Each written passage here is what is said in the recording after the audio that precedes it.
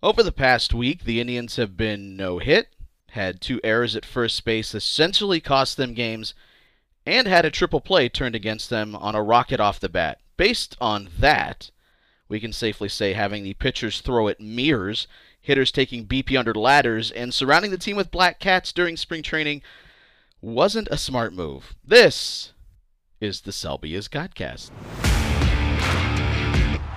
You're listening to the Selby is Godcast with Zach Meisel and TJ Zuppe. Fly ball, deep right field. Back is Spencer at the running track at the wall. It's gone! Subscribe to Selby is Godcast on Apple Podcasts, Spotify, or wherever you listen to podcasts. Unbelievable. What is up, everybody? I'm TJ Zuppe. He is Zach Meisel. And what a hell of a week this has been. I feel like I aged. I keep looking in the mirror, assuming I have gray hair or more gray hair, and I don't. And it's a miracle. Don't know how you can safely put this into one sentence. I tried, but I would be leaving things out. I spent the last hour really trying to think about how we were going to put all of this into a neat, tidy podcast, but I realized it wasn't going to take place that way. I mean, this week was crazy, so why would this podcast be any less crazy? But thank you for clicking play and finding us on Apple Podcasts, Google, Stitcher, Spotify, and of course this podcast is largely presented by our Patreon supporters, patreon.com/SelbyIsGodcast, where, for those of you that aren't on board yet, you're missing content. You're missing shows. Where are you at? Come join us over at patreon.com/SelbyIsGodcast for the low, low price of $1 per midweek episode. You've already missed out on 3, but don't miss out on any more. And we You can be one of the hundreds and hundreds. Or is it more like tens and tens of supporters? Give us some credit there, and don't take away from our supporters. They are the backbone of us being here. But we do occasionally throw out some questions that we use all over our different mediums, so get on board with that. But yeah, how are you recovering from the week that was? Well, so I also got my second shot during the week, which prevented me from traveling. And let's just say I had planned ahead and taken a day of PTO, and I never take PTO, ever.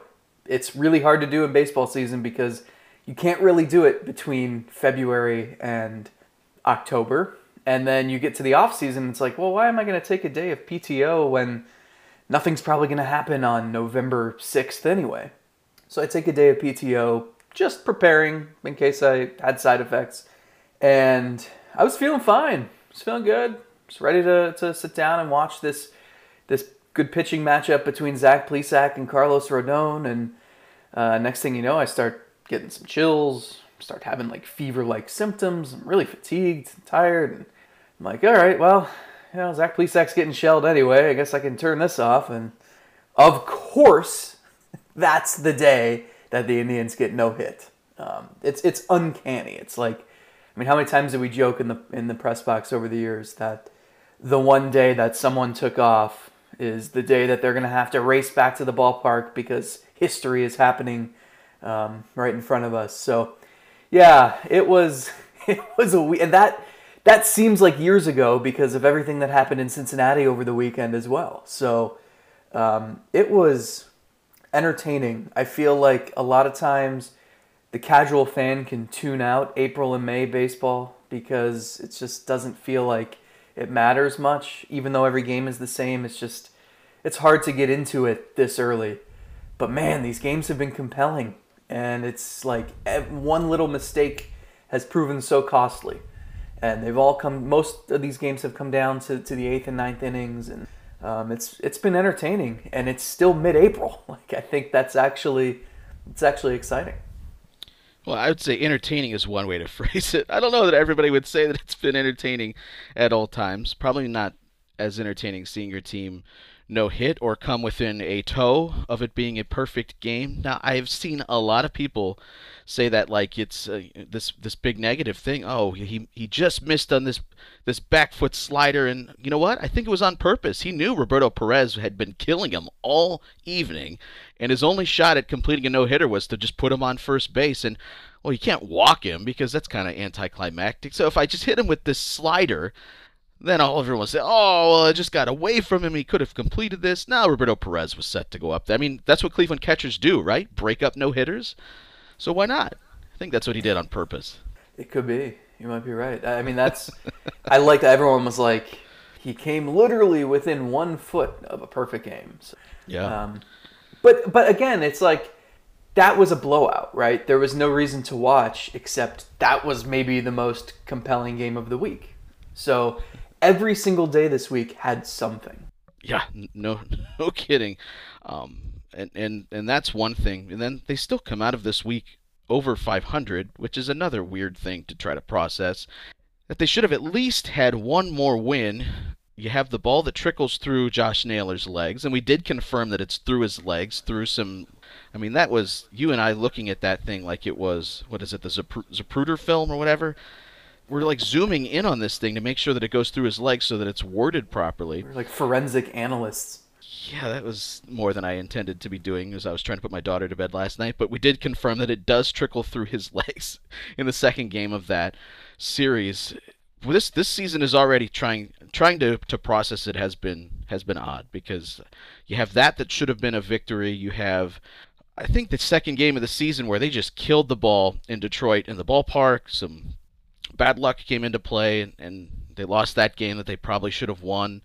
Evaluating this team has been probably about as difficult as I would expect it to be, because you're seeing some things that you like, some things are maybe answering some questions on the good and bad end of things. We're seeing some good pitching, we're seeing some of the inconsistent pitching that you warned against when this season began. So some of it is, I would say, what you would expect offensively, the challenges that they have on certain nights, but when they load up the home run ball, they can put up some runs.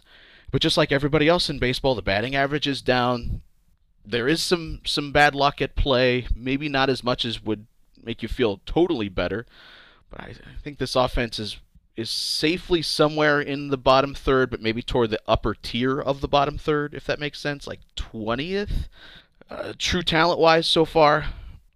But yeah, we're seeing some things we expected and maybe some things we didn't. So that's fun, but also sort of perplexing at the same time. Yeah, I think this is about what we should have anticipated. I mean, I don't want to toot our own horn too much, but I think we kind of warned that this was going to be a season with a lot of ups and downs, a lot of young players finding their way.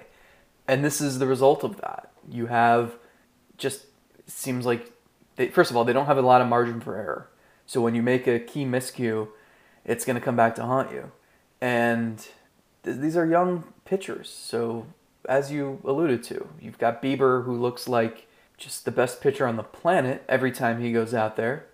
And then the other guys, it's sometimes they look great and sometimes they can't get out of the first or third inning. And then offensively, it's what we expected. I mean, we said, like, we think this will be a better offense than last year. It would be hard not to be, but there's still a lot to be desired. So, yeah, I think this is going to be the norm. I don't know that it'll be this much of a roller coaster ride. I don't know if anyone will be able to survive if it's 6 months of this. But this is what happens when you have a young team. This wasn't going to... I mean, it used to be so formulaic, right? Where you knew they were going to get good starting pitching pretty much every day for the last few years. And it just was a matter of if they scored 4 runs or not. And there wasn't too much deviation from that. But there's going to be a lot of deviation this year. It's going to be all over the map. And so, yeah, I think this is to be expected. I think you're going to see games that, if you're an Indians fan, make you want to pull your hair out. You're going to see games that inspire you to go place money on this team winning the World Series.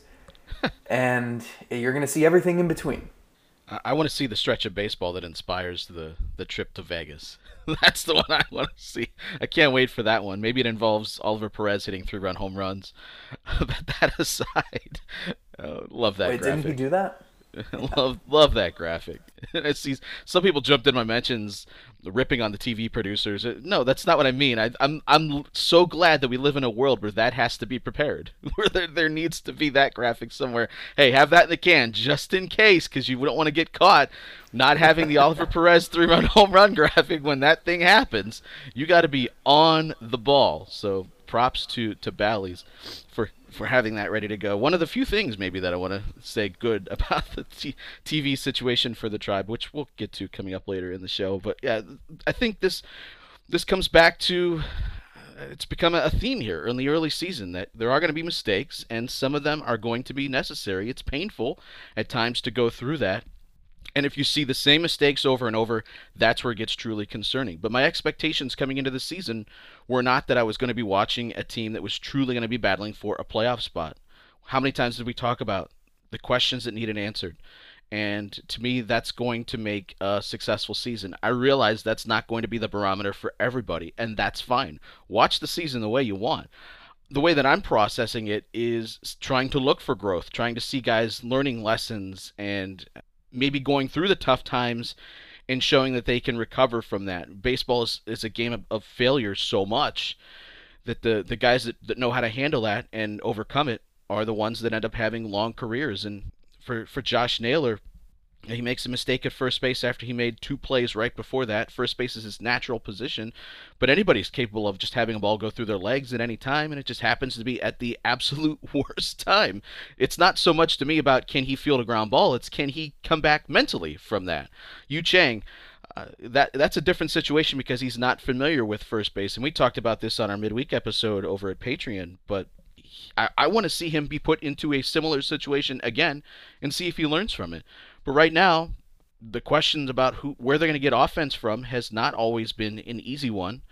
And if he is hitting the ball harder in some at-bats, he deserves an opportunity to get more at-bats. And that means that there are going to be times where maybe he's put in a position defensively where he might make a bad play. I'm okay with that so long as he is learning something, and the team is learning something about him. And there's going to be so much of that as this season progresses. It's going to be painful. But again, Zach, my expectations were not that this team was going to go make the playoffs. It's that you were going to learn enough about some young players that when you get to 2022 and even more of these young players come up, we can start maybe getting rid of the clutter that doesn't need to be here beyond this year. And you're settling in on the guys that are part of your core for that future that you're going to build on. I think it says a lot that Jake Bauers has really struggled to convince Terry Francona that he deserves to see the field. I mean, he's come into the game as a defensive replacement sometimes, but it was Naylor at first base in the 9th inning the other day. It was Chang at first base in the 9th inning at the start of the road trip. And we saw Yu Chang face a righty. You've seen it's the same thing with the outfield. I mean, the reason Ben Gamel isn't here partly is because they needed an extra arm for a couple days, but also Jordan Luplow is hitting righties, and Ahmed Rosario is playing against righties. So it's becoming evident who they want to see more of, who they think deserves more opportunities. Bauer certainly isn't that, but you're right. They need. I mean, how many times have we seen Jose Ramirez come up in the first inning with nobody on and 2 out? I mean, they were getting nothing from the top of the order. That's what they say about number 3 hitters, you know. Yeah. We talked about this. I mean, Cesar Hernandez has really, I know he's had some tough luck outs, but he's really struggled so far. Franmil Reyes is either scorching hot when his bat makes contact, it melts the baseball, or he is frozen and just could not be colder. Or Zach writes. Let's be honest here. The cooler comes in, Zach writes about him, and then that's it for a week. I'm so pissed. The headline was Franmil Reyes is the right-handed power bat Cleveland has coveted for years, and why couldn't we have just put Franmil Reyes could be the right-handed power bat? Such a big difference there. you always hedge the bets somewhat. You can't just be that out there declaring things. I do declare that Franmil Reyes will go into a slump the minute Zach writes about him. But I don't think that's really your fault. I think that's the type of hitter that we're seeing Franmil Reyes is. That doesn't have to be a bad thing. I mean, everyone sure would love it if he just stays at 950 to 1,000 OPS at all times. But we know guys get to their levels in many different ways. For him, it is looking like he is going to be, and maybe he makes adjustments. I mean, he's still young. He could be capable of making adjustments, but perhaps he is the sort of guy that is going to go wild for a week, 2 weeks, carry an offense, just look absolutely nuclear offensively, and then slip into a slump. Now, for this offense, that's tough because they don't have a lot of other players that are capable of picking up the slack when he goes cold. If he's hitting in an offense where there are 2 or 3 other guys that are really talented offensive players, then I think you're really excited because when he goes off, then you're going to be putting up 10 runs a game. But right now, when the other players are struggling and you're having some tough luck, it's tough to stomach when he goes through those strikeout binges. But overall, I don't think that makes him a bad player. It makes him a different sort of player. And you have to keep that in mind as you're building an offense and trying to put together a lineup. That there are going to be stretches where he's cold, and there are going to be stretches where he's absolutely brutal to opposing pitchers. And at the end of the year, when you compile the numbers, he'll probably be a 25 to 30% above average offensive player just based on the totality of what came together. Right, and so that's fine. You just need guys around him, as you said. And that's been difficult because it's so weird. I mean, Luplow has been so good, which even against right-handers, which is it's interesting because like the fan base wanted to jettison him out of town when they saw the opening day lineup and he was hitting first. I don't know that he belongs in the first spot long term because I'm starting to wonder if maybe he's just one of your better run producers in general. I don't know, but the bottom half of the lineup is where the trouble is, right? I mean, once you get past Franmil Reyes, it's just, I don't know what's there and what's there consistently. I mean, we haven't really seen it with Naylor yet. We've seen glimpses. I still believe he can be a pretty productive hitter. But then the bottom of the order, it's like that first base spot. I mean, Roberto Perez has hit for some power. And we're still, until Ahmed Rosario has a consistent position.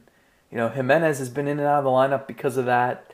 There's just not much uniformity. And I'm sure it's difficult for certain guys to get in a rhythm, but also it's just makes you wonder what the next move is, right? Like, there has to be another move here soon. You're going to add somebody, I would think an outfielder. But then, you know, how long does Jake Bauers have left on this roster? And if you pull the trigger and bring up someone like Bobby Bradley, are you going to play him more than you were playing Jake Bauers? That's the question to me. I don't think there's a scenario where those two coexist, even if Bauers is on the bench. No, that's not what I'm saying. I'm saying, are you going to play Bradley? If you DFA Bauers, call up Bradley. Are you going to play Bradley more than you were playing Bauers? Probably not, unless Yu Chang is just not getting it done offensively. A lot of this comes down to how those other guys on the other side of the platoon hit. If Yu Chang proves capable of hitting left-handers, at least somewhat consistently, then he's going to continue to do that. Unless he's just abominable at first base, which I can't imagine. We've only seen one mental mistake there, as far as fielding the baseball and knowing where he's supposed to be and all the other things that a first baseman does. He's been fine. I haven't seen anything that would make me think he can't do that or can't learn that position. It's going to come down to what he does offensively, and that's the same thing for what the other side of the platoon looks like too, and how much that bleeds into facing the opposite platoon. I think that's true of Jordan Luplow. As you said, he's hit some right-handed pitching now, and he's even had a home run taken away from him, so his numbers should look better, but that replay still baffles me. I can't understand what they were looking at. It hits the railing, bounces on the field. Nope, that's a double. Doesn't make any sense to me, but in any case, he's hitting the ball decently well, not like always scorching the ball, still striking out some, but when we're talking about what this outfield has looked like, he's producing. So maybe he starts to get some plate appearances against right-handed pitching, and that impacts that move that you're talking about, because we had discussed personally between the two of us in text what that next move is, because they're not going to go with an extra pitcher, so they're going to bring somebody else up. I thought initially maybe that's the spot where Daniel Johnson fits, and you and I can talk about whether that should be the move. But if Jordan Luplow is going to get an opportunity against right-handed pitching, well, why would you bring up Daniel Johnson? That doesn't make sense. So maybe what you were talking about makes a bit more sense in their mind, that they don't have that true defensive center fielder on the roster that can come in late in games or maybe impact the game with speed. Maybe that's Bradley Zimmer. He's hitting the ball okay in these, whatever those games at the alternate site are worth. Maybe that's the move. Hit 2 home runs the other day. But I'm curious, because there's going to be something here that is going to give us more insight on what they think about some of these players. Yeah, well, it just doubles down on the fact that Ben Gamel never made sense on this roster. I think Zimmer would make some sense if you want to give Luplow regular playing time. Otherwise, yeah, Daniel Johnson can be a platoon partner out there. But again, it's like you have to like find some patterns here. There's just been so much mixing and matching that it's hard to keep straight. And like either Luplow's going to play against some righties or he's not. You know, you can't waver back and forth on this. So there are going to be periods of. Let me say, do you want to answer that question, whether or not Luplow can hit against right-handed pitching? I would say give him a chance for right now, especially while he's going well. But how long of a leash do you... Like, that's the question with everything this year, is how many opportunities do you grant? How long before you pull that plug, if it doesn't work? To do that, somebody's losing their playing time. The obvious thing, I think, that people are screaming at their phones, their car radios, Jake Bauers, pull playing time from him. And that's fair. That said, we did talk about one of the goals of this season was to find out whether or not he could play. It's tougher to do that when he's on the bench. So me just playing devil's advocate here is just think about that. For some people, they've already thought long enough. That is something you're going to have to consider. Either Naylor or Bauers loses playing time if you're going to give Luplow more opportunities. But haven't we discussed whether or not that is a thing they should do? And they haven't given him any sort of prolonged run against right-handed pitching, especially not when he's swinging the bat well. So it could be added to the list of things. But it's clear they're not interested. And they didn't call him up at any point last year either. So I don't know. Yeah, cool. He had a bloop single. I think he had a double. I don't know. I've seen him. They have enough things to figure out that if they cut bait with him and if they cut bait with him and he turns into a superstar somewhere else, anybody who is pissed at the team for that happening is going to have receipts somewhere on their Twitter profile where they said, enough of this guy, get him out of here, and call up Bobby Bradley. Well, I think the reflection would come back on the organization. What didn't you do that this other team is doing? And there are a few of those guys that have gone elsewhere and had success. So then this would become a bit of a track record for this organization of losing guys that go elsewhere and have some success. So that would reflect poorly on the organization, not so much on those that screamed about him playing right now. Now, I will say, if you look at the numbers, he has hit the ball, as far as you're looking at average exit velocity, which is up all around baseball, and it appears to be because the ball is, I think I had read, maybe a little bit lighter, so it's leading to higher exit velocities, but the ball isn't traveling as far, and so the end result is nothing changes. Good job, Major League Baseball. You really are smart on this. I want to give him credit that he is hitting the ball harder somewhat, but the high fastballs are just eating him for lunch right now, and he's just swinging through everything in the high strike zone. I saw him take a strike 3. I think it was like a 92-mile fastball down the middle, and that's it. It's at some point you're gonna have to start making decisions, and I know it's only mid-April, but you just have so many players, and at least don't make a decision because you're afraid of what might happen in terms of a guy who has done nothing randomly figuring it out. When you actually have a player who's going really well and has done some good things for you in the past in Luplow, and maybe he can seize an opportunity. There's nothing... That's the thing, too, about platooning all these young players, is sometimes you shield yourself from actually finding out that they can be an everyday player. And with Luplow, throughout the minors, he hit lefties and righties. It's just, he hit lefties much better, I think, when he got to the major leagues. And he just fit the roster in a platoon role in Cleveland. But that doesn't mean he can't hit righties. I know he has struggled against them the last...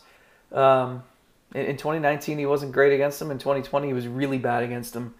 But that doesn't mean that it's never going to happen. If you can hit lefties to the degree he hits lefties, you could probably hit righties a little bit, right? Like, it's not night and day.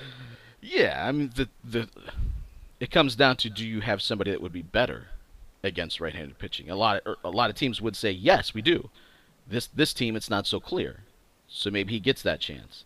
Yeah. Again, like, I'd rather like ride the coattails of a player who is showing some positive signs than trying to pray that this other guy's going to figure it out. That's all. Yeah, I mean, he's not just squeaking the ball over the fence. He's hit some screamers to center field. He's crushing the ball. And you build on confidence. Like, true. It's easier for that to happen than to just hope that a guy gets out of a rut. Yeah, I mean, unquantifiable, but you have to imagine plays some sort of role here. And the other thing, too, is if he's playing in the outfield, you would think that that's an improvement over what you have been playing in right field. Naylor and Franmil in right field is, to quote Bilbo Baggins, an adventure. And so if you can upgrade the right field defense by playing Luplow some more, maybe that has some positive impacts, too. Now, strikeouts with this staff and the way things are going in Major League Baseball, maybe defense just will not matter ever again. But it's something to keep in mind. But to transition to said pitching, I'm curious what you thought of Triston McKenzie's start. And you and I were kind of providing commentary back and forth during that thing. Just looking at the radar gun and what he said after the game, if you look at the actual box score, you'd have a tough time coming up with much to really complain about. But I'm just curious kind of where you're at on the type of performance we've seen so far from Triston. To me, he's in that stage of the career that I vividly remember Danny Salazar having, Trevor Bauer having, maybe even Justin Masterson at one point, where like they've established that they can be a good pitcher, but there's going to be a year, some pretty early in the career, where there's just a lot to sort out, a lot to learn, and with him, I mean, he's still trying to like repeat his delivery consistently, start to start, and be consistent out of the stretch versus out of the windup. And so with that, you're seeing some velocity dips, you're seeing some inconsistencies. That's going to happen. I mean, the guy didn't pitch for 2 years. I think he's 23 years old. It's just like you have to live with some of this stuff. And the fact that he's able to still pitch pretty well and limit the damage is encouraging. So, yeah, I think he's in such a good place to prosper because you've got, obviously, Bieber to look at, but even Plesac and Savali, who have been through this a little longer than he has. And so there isn't that pressure on him to be a top-line starter right now where he's going out and pitching 7 innings every time out. He can kind of work through some of this stuff. And, yeah, if he can go 5 innings and give up 1 run, no matter how much he labored through it, and no matter how much you're sitting there wondering, man, why is that fastball only 89 miles an hour? The end result is that's what you want. And you can figure out some of the other stuff in between starts.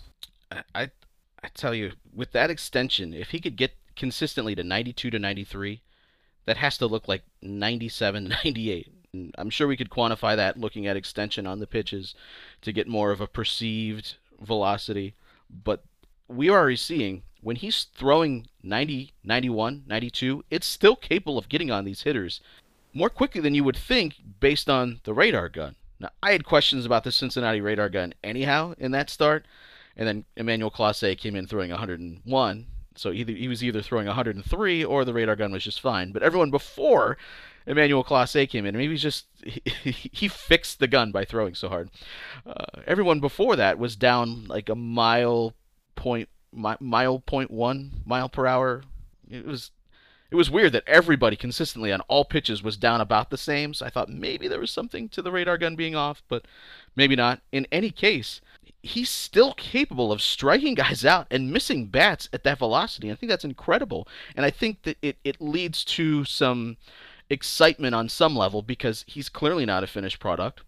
And if he can add just a tad more velocity, he's already striking out guys at the same rate he was last year at 33%, which last year was a top 10% in the league. If you look at some of the expected stuff, it's not pretty. I mean, if you look at Baseball Savant has an expected ERA based on the quality and frequency of contact, and that sits at 5.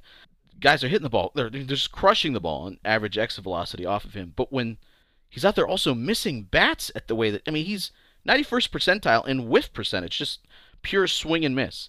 If you're missing that many bats, you're doing something right. So I think that in some ways you could say it's a little concerning about the velocity, and the walks right now are uncharacteristic for him. But don't you think he can get that kind of squared away and figured out and still be able to miss bats the way that he is? That's really excited. I'm long term, I'm not worried about him. Maybe short term that he's going to have some rough outings while he is kind of working himself through, but he's 23 years old. He's learning how to pitch. And on top of that, he still is capable of making guys look silly in the box. I think that's all long term very encouraging. Yeah, this plays into the whole there's going to be a wide range of outcomes this year.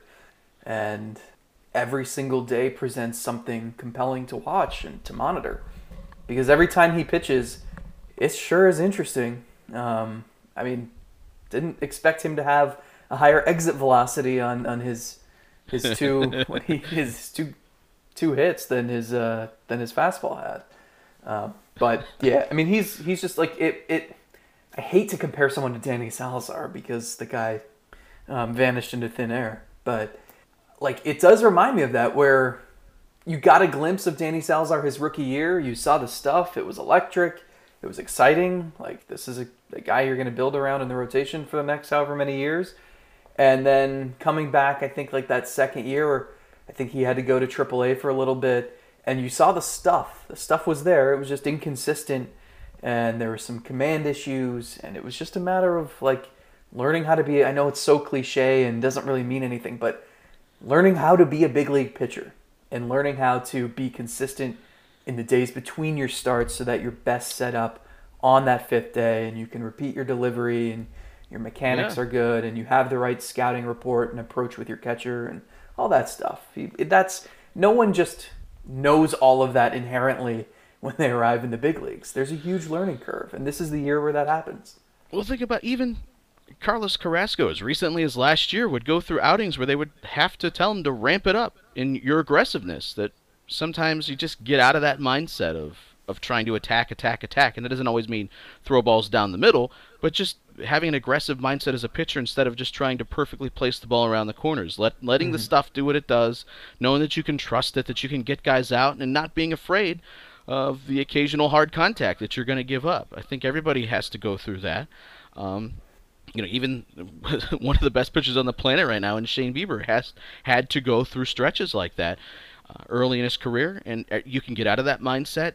To me, it looks like somebody, and this is just watching from afar on my couch as I eat potato chips and criticize somebody that is really good, I think, in their major league career, but you're sitting there going, just throw the ball harder, dude. Just get aggressive. Just don't worry about being so perfect, because you got the extension on the fastball. You can make guys look silly. And don't worry about pitching into the fifth or sixth. Take care of this inning right now and just give it your all. Empty the tank. And I think young pitchers have to kind of learn that too. That they're thinking of how do I last into the sixth? How do I last into the seventh? Instead of just thinking, this is my one inning to go out there and dominate. Then we'll come back out there, and when I'm out of gas, they'll come get me.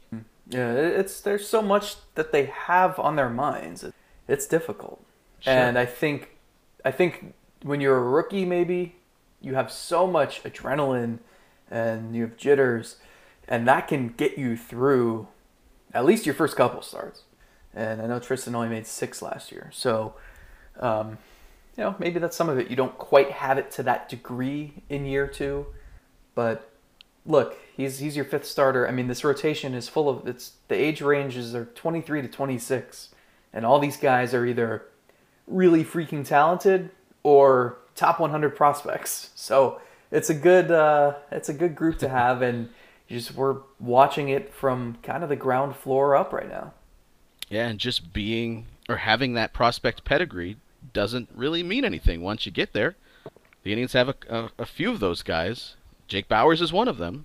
Not that long ago had the shine of being a top 100 prospect. Ahmed Rosario, some people thought could be a superstar. It still looks like he has those tools. I mean, hell, he's only 25 to be saying things declaring his career to be dead at that point when he has the tools that he has seems silly, which is why I want to continue to see more of him.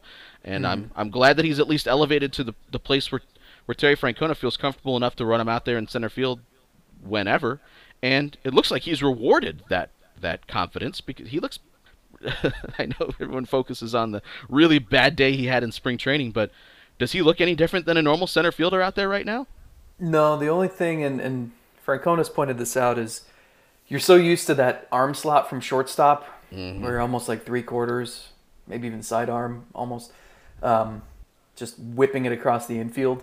And you can't really do that in the outfield because you need a little bit of loft so that it carries farther. There have been a couple of times where I think maybe it's something I've noticed. I don't know if I would have noticed it if it wasn't pointed out by the manager, but that's something you, again, like if that's the biggest concern out there, he's had no issues with tracking down fly balls to the warning track or determining whether you need to come in or is your first step back or what. He's been fine. Think, Zach, he's still playing shortstop too. Yeah. So do you want him to lose the arm slot for shortstop, or do you want him to just not have it yet in the outfield? To me, I think it's more impactful that he's able to still complete that throw at shortstop the way that he should, compared to maybe the few times that he has to unleash a good throw in the outfield. Well, you really want to impress me, then maybe throw with your left hand when you're playing center field and your right hand when you're playing shortstop. But to kind of put some context on what Zach is talking about, remember Michael Brantley used to just unleash these perfect throws from left field all the time. But he wasn't that he was throwing super hard. Like if you looked at his velocity on his throws, it probably would not be impressive. But Tito used to always talk about the carry that he had on the throws, the fact that ball would it wouldn't be as hard coming out, but the ball just stayed in the air for a long time on that low plane. He was always accurate with his throws. That he ended up nailing a lot of guys at second base or third base on assists because he was always just unleashing these perfect throws. And the reason for that, more than likely, we don't have data on this, but he's probably back spinning the ball like a four-seam fastball, where the ball is having, we talk about ride and carry on a fastball and not dropping at the same rate that it should. Because of the way he was probably spinning the ball, it probably stayed in the air a little bit longer. And it wasn't always a gun as much as it was just a really sound throw with good spin that stayed in the air for a long time. And that's probably the thing that is going to come over time, or maybe never comes at all for Rosario if he's also still playing some shortstop. It seemed like once a week when the Indians were at home, there would be a player would hit a ball that one-hopped the left field wall, and Brantley would wait for it to drop into his glove, turn around, and unleash a perfect throw to nail someone at second base.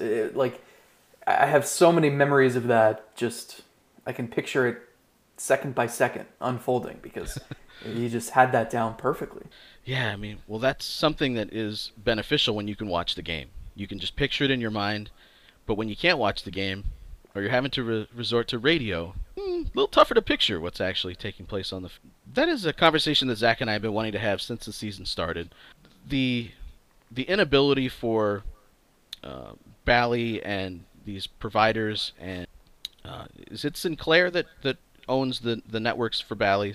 Yes. That would be working through negotiations with these streaming services. They still have not come to any sort of resolutions. That's why if you have YouTube TV, if you have Hulu, Sling, any of the other ones, you don't have regional sports networks that carries Indians or Cavaliers on your tiers for watching. Now, we threw it out to our Patreon supporters. So I wanted to get some sort of a peek into how they have adapted, or maybe it's not even part of their thought process and we're making too much of it.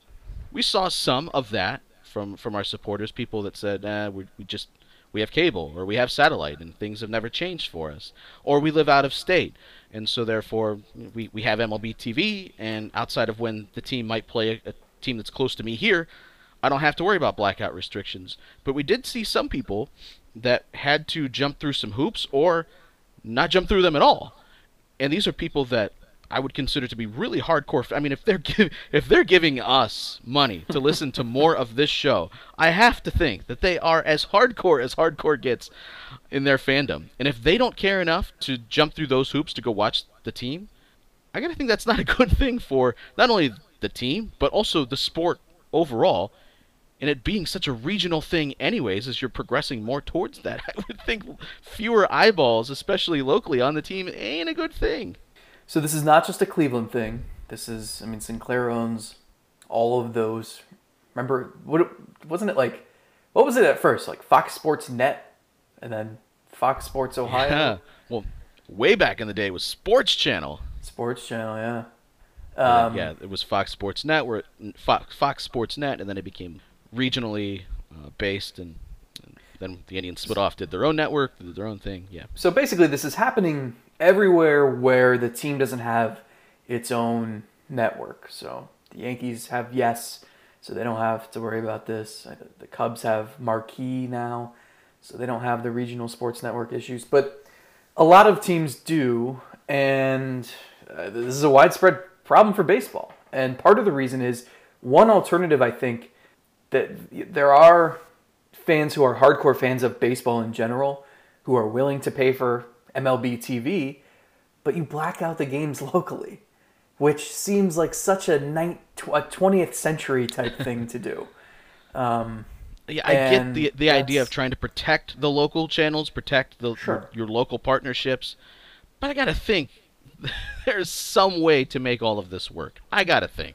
And everybody should want more people to see the games. That should be the bottom line. So you're right. There needs to be a way to get rid of that. And so that's one issue. I think we can look at this from the franchise standpoint and think about the current relationship between the city, the fan base, and the team. And we've talked about this. It's pretty toxic out there. There are diehard supporters who, no matter what happens, will always support the team and be optimistic about it. There are local people who will, and this is the case with any team in any circumstance, who won't care about the team or what they do until it's the postseason and that team is there. But there are a lot of people who are frustrated. And they're frustrated with the payroll. And they're frustrated with the way that this window slammed shut. And they're frustrated with, for all the people who are still yapping about Cliff Lee and CC Sabathia getting traded a decade after that happened. I want them on the podcast to talk about it. I want them to finally talk through their feelings. I mean, they were kind of re-emboldened by the trade of Francisco Lindor. So there's just so much angst and frustration. And I think the one thing that really can help this team that just has a massive PR nightmare is to just allow people to focus on what's happening on the field and allow them to participate in Shane Bieber's brilliance and allow them to watch some of these young players grow and go through the ups and downs of a season, so we stop talking about the Dolans and whether they're going to sell and what Francisco Lindor is doing and just all of the frustrating things and the name change. And the fact that it's more difficult than ever to watch this team is not helping whatsoever. I mean, the Sinclair dispute could not have come at a worse time for the Indians.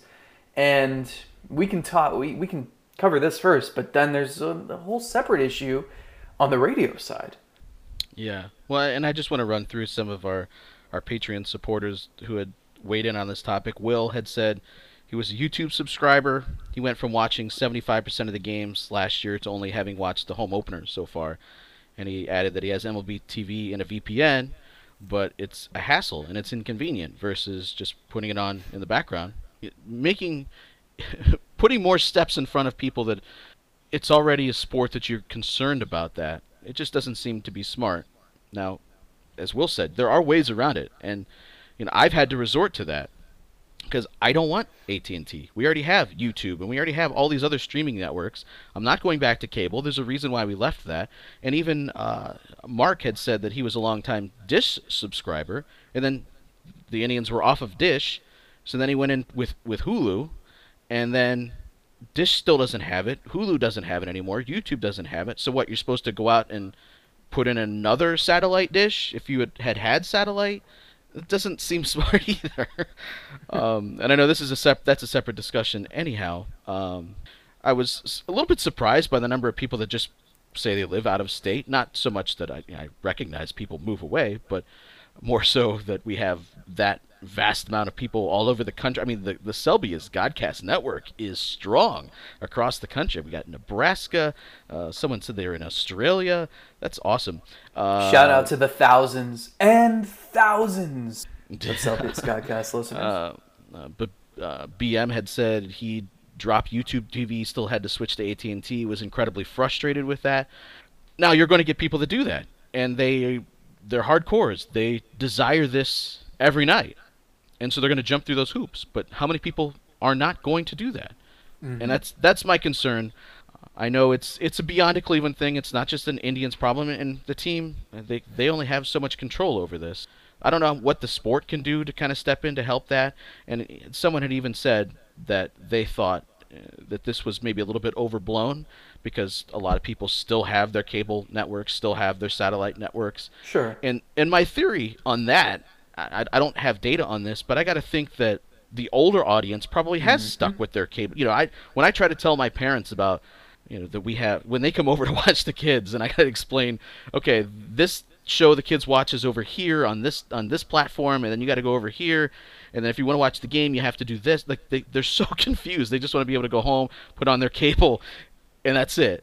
So I got to think the older audience, is sticking with it. But where does baseball really need to connect? With a younger audience that's getting into more streaming and more watching things on phones and computers and tablets. I want to watch the Indians play the White Sox on TikTok. Come on. And I would think, again, I don't have data to back this up. This is just a theory. I got to think that a lot of people that have cut the cord is that younger audience. And so therefore, those are the people that you're losing. I don't think that's a good thing either. Yeah. It's just a bad thing overall for the sport. I switched from Hulu to AT&T TV like the day before the season started, just in case for any games I'm not at, I at least have some way of watching. And I think a lot of people have done that. I agree it's probably a little bit overblown. It does definitely seem like, because you only hear from the people who say, this is BS that I can't watch. Everybody that lost it, those are the people you're hearing from. I think there's a problem with radio too. Where can you, this almost might be detrimental to even bring this up, is part of the reason people like our podcast because it's one of the very few places you can hear tribe talk? I mean, where can you get Indians talk? We're not that good. We're not that interesting, and people flock here because they just don't have a lot of alternatives. Here's the thing. No, I'm being facetious. We are much better than the one-star experience that people claim that we are. What the hell was that? God. Anyway. I love it. The one-star experience needs to be... That's going to be my finisher. Not the 5-star frog splash, the 1-star experience. But they didn't even... forget it. So, I totally understand this is a football town. 92.3 and 850 are the football rights holders. They're going to talk far more Browns than anything else. I can't argue that whatsoever. It makes sense from them from a business standpoint. It makes sense from them in an appeasing the team that they host standpoint. It is what it is. But if you want tribe talk, you would think that you could go to the radio home of the Cleveland Indians and more often than not, you'd hear sports talk. Not even just tribe talk, but sports talk. But on the radio home of the Indians in Cleveland, WTAM 1100, it's a political news network. I mean, it's not... You get sports talk on some nights when the Indians are off, and that's it. And it's really a shame because this team needs more visibility. They need to draw in more fans. We know that. And it's really hard to do when nobody's talking about them. Yeah, and it doesn't even have to be on a level of like a rah-rah sort of thing. But just having an avenue where when something happens, someone can explain it to you, explain it to an audience, make people understand a team perspective. I think that's important. The Browns do that. They've got their own radio show on top of the fact that they have two sports stations that are just going to talk about them nonstop. Mm-hmm. I got kicked off of 92.3 the other day because 2 minutes before my segment, Sheldon Richardson got released. And I totally understood it. I texted Adam the Bull. He called me as I was texting him because I assumed they were going to need to bump me. But it just shows you, like, that's where this town is. Which is, again, it's fine. It's just the Indians need a presence somewhere, and they don't have it. Yeah, they're not, and the benefits there that they're going to think of being on TAM, as I'm sure a lot of people will point out, we have all of our people that are out of the viewing area, that are across the country, that maybe can still get out their radios and catch WTAM. It's a powerful engine that can pump out that signal, and a lot of people can still listen to Indians baseball. So there's the benefit there of being on a station like that it's going to reach more ears. That's the one of the reasons why the Browns, when they left TAM and MMS, they went to two different sports stations, because that helps everybody be able to catch it a little bit better. And then they brought in some online stuff too, so you can hear it that way as well. But when you leave someone like 1100, you would think, okay, we're going to lose people listening, because you're not going to find a station that's powerful as that down the dial anywhere here close. So I get that from that perspective. But you're right. On opening day, you want to tune in, you want to hear.